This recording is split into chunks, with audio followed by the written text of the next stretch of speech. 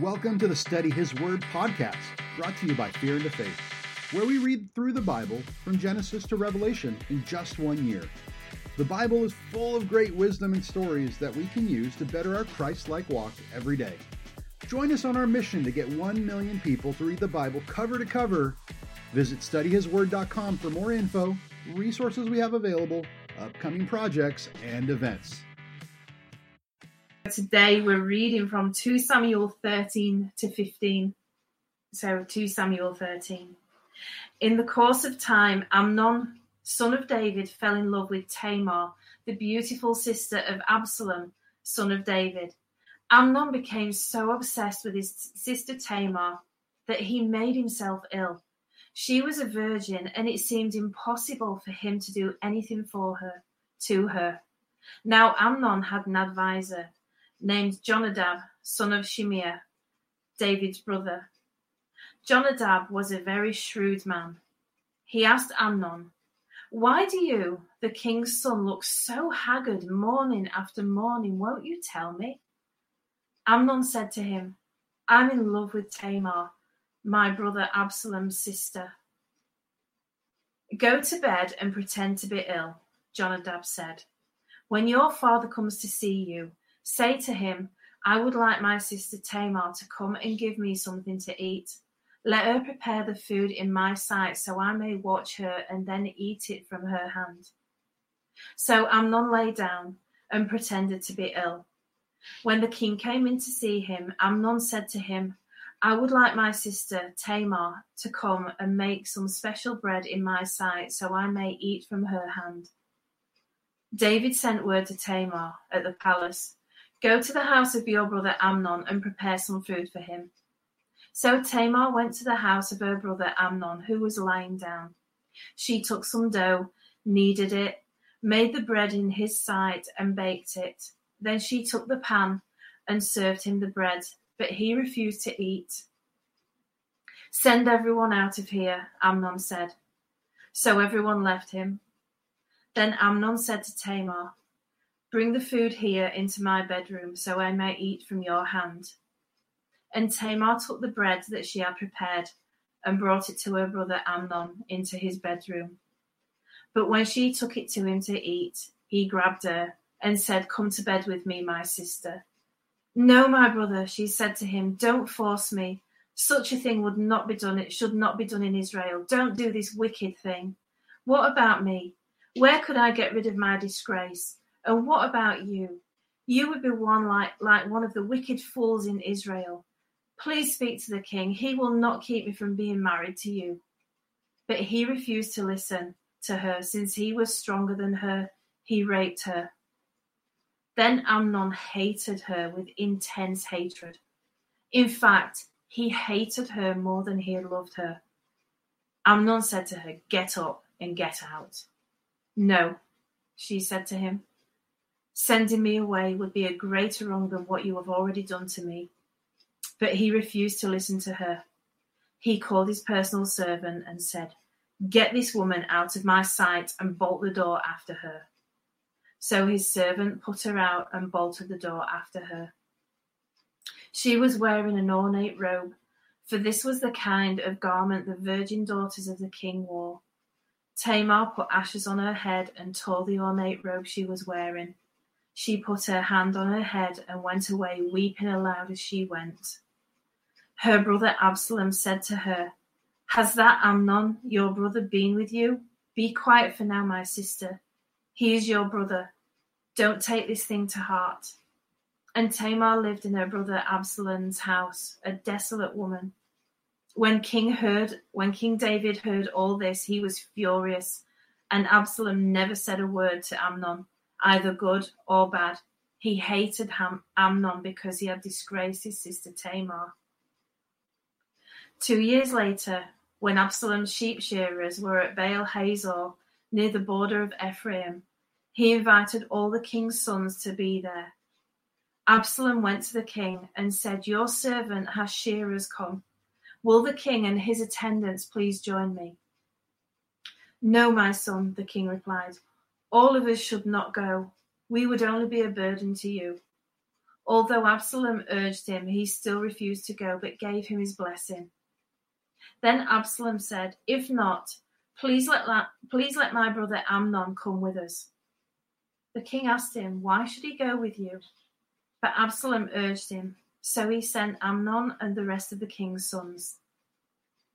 Absalom ordered his men, "Listen, when Amnon is in high spirits from drinking wine, and I say to you, strike Amnon down, then kill him. Don't be afraid. Haven't I given you this order? Be strong and brave." So Absalom's men did to Amnon what Absalom ordered. Then all the king's sons got up, mounted their mules, and fled. When they were on their way, the report came to David, "Absalom has struck down all the king's sons, not one of them is left." The king stood up, tore his clothes, and lay down on the ground, and all his attendants stood with their clothes torn. But Jonadab, son of Shimeah, David's brother, said, "My lord should not think that they killed all the princes. Only Amnon is dead." This has been Absalom's express intention ever since the day Amnon raped his sister Tamar. My lord the king should not be concerned about the reports that all the king's sons are dead. Only Amnon is dead. Meanwhile, Absalom had fled. Now the man standing watch looked up and saw many people on the road west of him, coming down the side of the hill.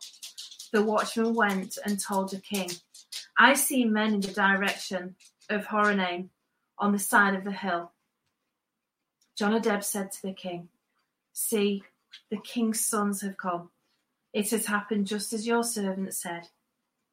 As he finished speaking, the king's sons came in, wailing loudly. The king too and all his attendants wept very bitterly. Absalom fled and went to Talmai, son of Ammihud, the king of Geshur. But King David mourned for many days for his son.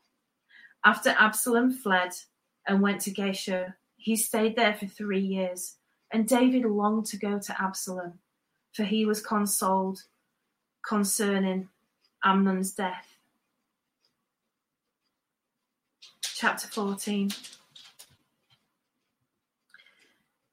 Joab, son of Zeruiah, knew that the king's heart longed for Absalom. So Joab sent someone to Tekoa and had a wise woman brought from there. He said to her, "Pretend you are in mourning. Dress in mourning clothes. Don't use any cosmetic lotions. Act like a woman who has spent many days grieving for the dead. Then go to the king and speak these words to him." And Joab put the words in her mouth. When the woman from Tekoa went to the king, she fell with her face to the ground to pay him honor and said to him, "Help me, your majesty." The king asked her, "What is troubling you?" She said, "I am a widow.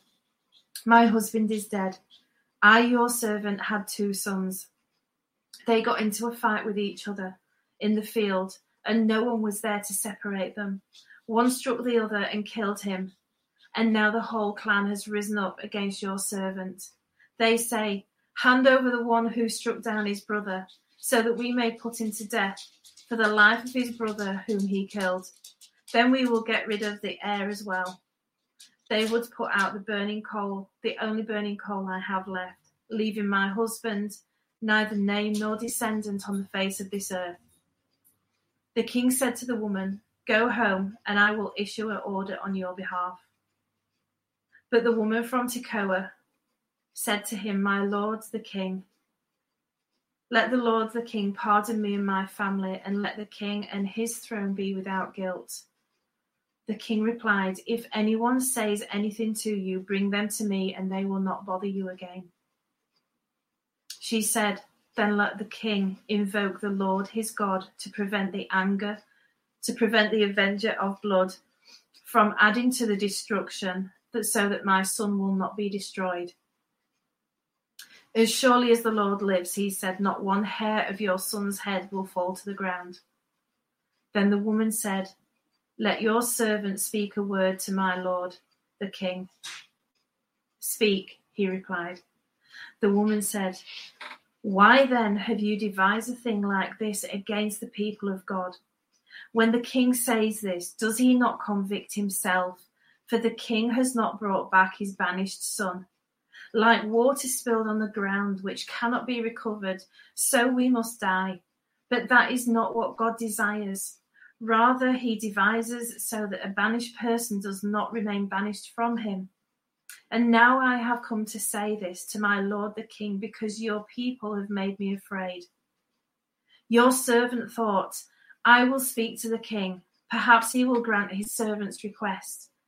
Perhaps the king will agree to deliver his servant from the hand of the man who is trying to cut off both me and my son from God's inheritance.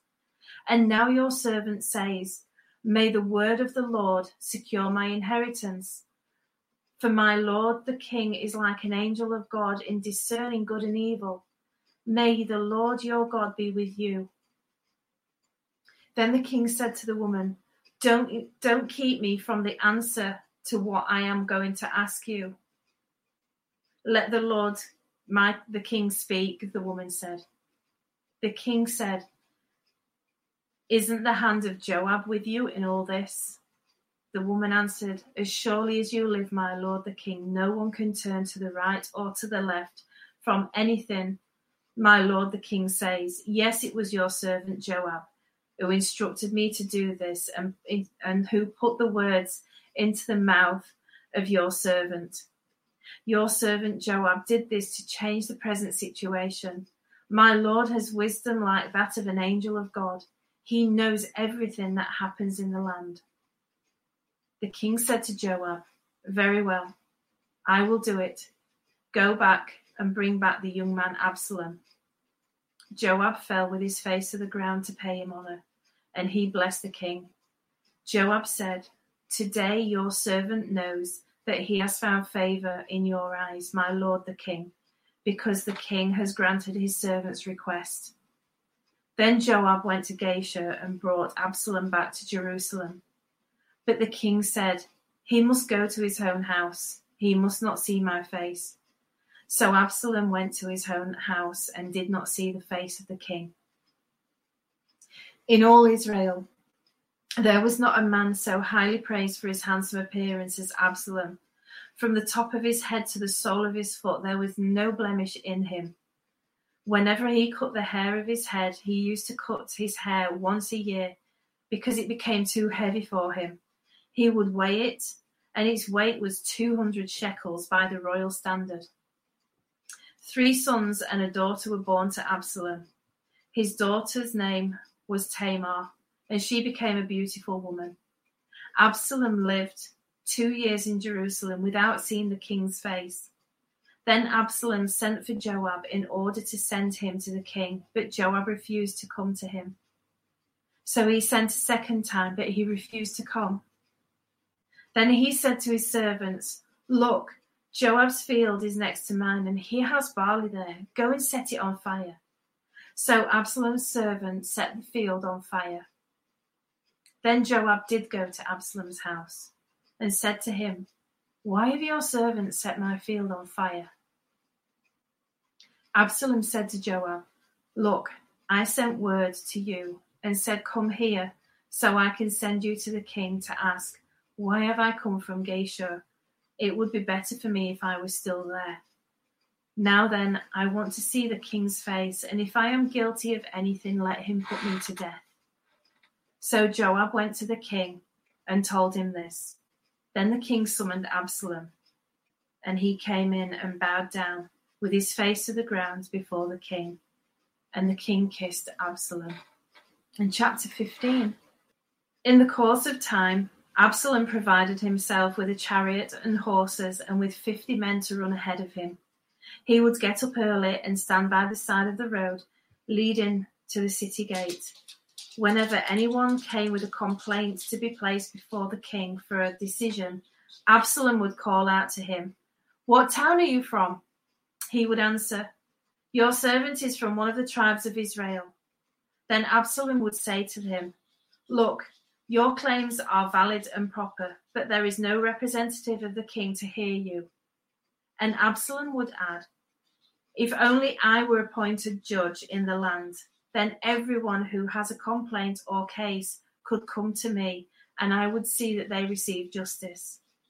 Also, whenever anyone approached him to bow down before him, Absalom would reach out his hand and take hold of him and kiss him. Absalom behaved in this way toward the Israelites, who came to the king asking for justice. So he stole the hearts of the people of Israel. At the end of 4 years, Absalom said to the king, "Let me go to Hebron and fulfill a vow I made to the Lord. While your servant was living at Geshur in Aram, I made this vow. If the Lord takes me back to Jerusalem, I will worship the Lord in Hebron." The king said to him, "Go in peace." So he went to Hebron. Then Absalom sent secret messengers throughout the tribes of Israel to say, "As soon as you hear the sound of the trumpets, then say, 'Absalom is king in Hebron.'" 200 men from Jerusalem had accompanied Absalom. They had been invited as guests and went quite innocently, knowing nothing about the matter. While Absalom was offering sacrifices, he also sent for Ahithophel, the Gileonite, David's counselor, to come from Gilo, his hometown. And so the conspiracy gained strength, and Absalom's following kept increasing. A messenger came and told David, "All the hearts of the people of Israel are with Absalom." Then David said to all his officials who were with him in Jerusalem, "Come, we must flee, or none of us will escape from Absalom. We must leave immediately, or he will move quickly to overtake us and bring ruin on us and put the city to the sword." The king's officials answered him, "Your servants are ready to do whatever our lord the king chooses." The king set out with his entire household following him, but he left 10 concubines to take care of the palace. So the king set out with all the people following him, and they halted at the edge of the city. All his men marched past him, along with the Kerethites and the Pelethites, and 600 Gittites who had accompanied him from Gath, marched before the king. The king said to Ittai the Gittite, "Why should you come along with us? Go back and stay with King Absalom. You are a foreigner, an exile from your homeland. You came only yesterday, and today shall I make you wander about with us when I do not know where I am going? Go back and take your people with you. May the Lord show you kindness and faithfulness." But Ittai replied to the king, "As surely as the Lord lives, and as the Lord the king lives, wherever my lord the king may be, whether it means life or death, there your servant will be." David said to Ittai, "Go ahead, march on." So Ittai the Gittite marched on with all his men and the families that were with him. The whole countryside wept aloud as all the people passed by. The king also crossed the Kidron Valley, and all the people moved on towards the wilderness. Zadok was there too, and all the Levites who were with him were carrying the Ark of the Covenant of God. They set down the Ark of God, and Abiathar offered sacrifices until all the people had finished leaving the city. Then the king said to Zadok, "Take the Ark of God back into the city. If I find favor in the Lord's eyes, he will bring me back and let me see it and his dwelling place again. But if he says, 'I am not pleased with you,' then I am ready. Let him do to me whatever seems good to him." The king also said to Zadok, the priest, "Do you understand? Go back to the city with my blessing. Take your son, Ahimaaz, with you, and also Abiathar's son, Jonathan. You and Abiathar return with your sons. I will wait at the fords in the wilderness until word comes from you to inform me." So Zadok and Abiathar took the Ark of the Lord, the Ark of God, back to Jerusalem and stayed there. But God continued up into the Mount of Olives, weeping as he went. His head was covered and he was barefoot. All the people with him covered their heads too and were weeping as they went up. Now David had been told, Ahithophel is among the conspirators with Absalom. So David prayed, Lord, turn Ahithophel's counsel into foolishness. When David arrived at the summit, where people used to worship God, Hushai the Archite was there to meet him, his robe torn and dust on his head. David said to him, if you go with me, you will be a burden to me. But if you return to the city, say to Absalom, Your Majesty, I will be your servant. I was your father's servant in the past, but now I will be your servant. Then you can help me by frustrating Ahithophel's advice. Won't the priests of Zadok and Abiathar be there with you? Tell them anything you hear in the king's palace. Their two sons, Amiaz, son of Zadok, and Jonathan, son of Abiathar, are there with them. Send them to me with anything you hear. So Hushai, David's confidant, arrived at Jerusalem as Absalom was entering the city. That concludes our reading for the day. Thanks for taking a little bit of your day to listen to the Word. We hope today's message really spoke to you. Remember, you can find more resources, connect with us, or sign up to get weekly readings on our website, studyhisword.com. Until next time, God bless you, and may His light shine upon you.